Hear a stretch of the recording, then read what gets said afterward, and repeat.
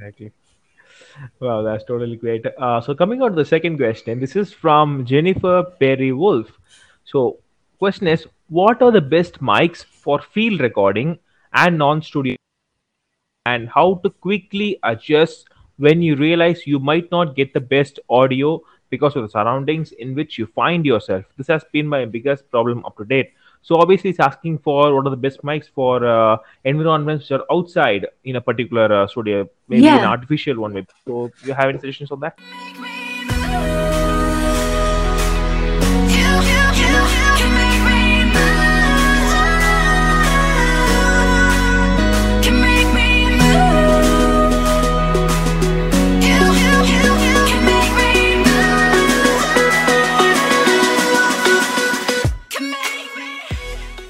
that's a great question. I actually on one of my podcasts I went to a golf course here in Miami. It's the Deering Mm-hmm.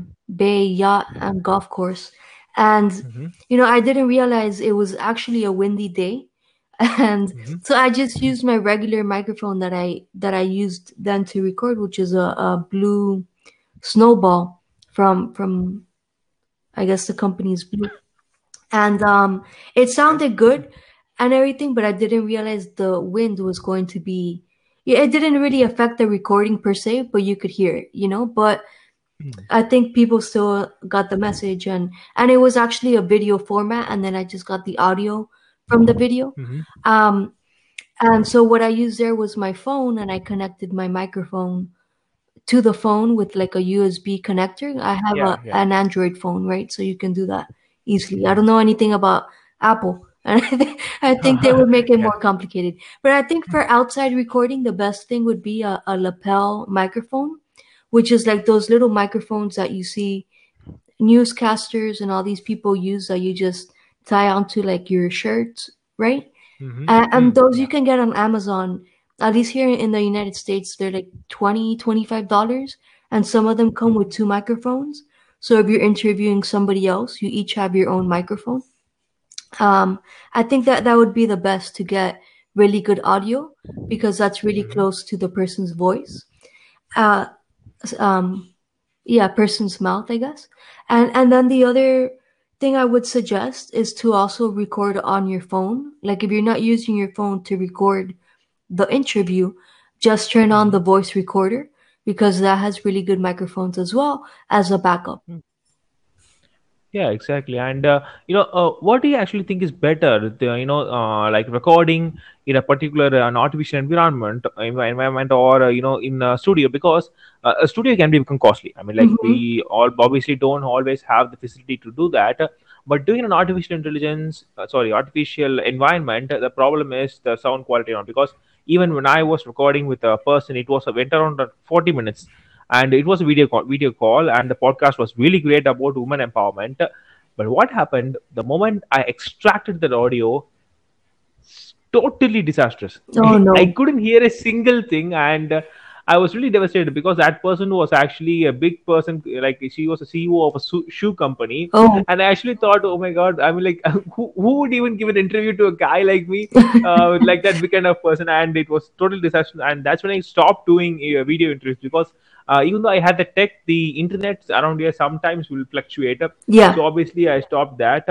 So what do you suggest, like, when it's screwed up like that, when it's totally gone like that, how do you actually communicate with the person? I mean, I did an awkward scene, so what do you actually suggest doing there? Yeah. So, that happened to me with a realtor. I usually do everything over the computer, right? I don't really go to meet with people to do the podcast. But this person, they were really into doing videos. And I saw, they were active on Facebook. So I'm like, well, okay, I'll go over there and we can record it on video, to do something different. That's fine. Mm-hmm. And I relied on their microphone, and the person that was recording forgot to turn on the microphone for like Oh the my first god. for like the first This five is way minutes. worse than mine.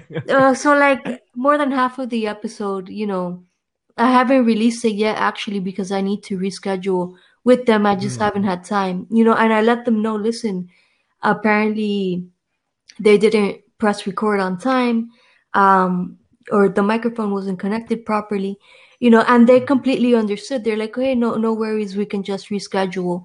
and do it another time. And I think what that taught me was to have backups. So instead of just Mm. relying on their microphone, I could have also connected my microphone, right, to Yeah. have that connected. But I think, a lot of people, they seem to like to use like Audacity to Hmm. record the actual audio and not just depend on like Zoom or whatever you're using to have that as a backup. And I think as far as communication, I would just reach out to them and let them know, hey, we had some type of tech issue and the recording didn't come out as good as we thought. Would it be okay to reschedule and you know record this again? Because also Hmm. make it about them, because I really loved your message and I think it's valuable information that people out there Yeah. would really like to listen. And um it sucks this happens, tech Mhm. sometimes fails us, but let's go ahead and reschedule. What's a good time for you that we can do this?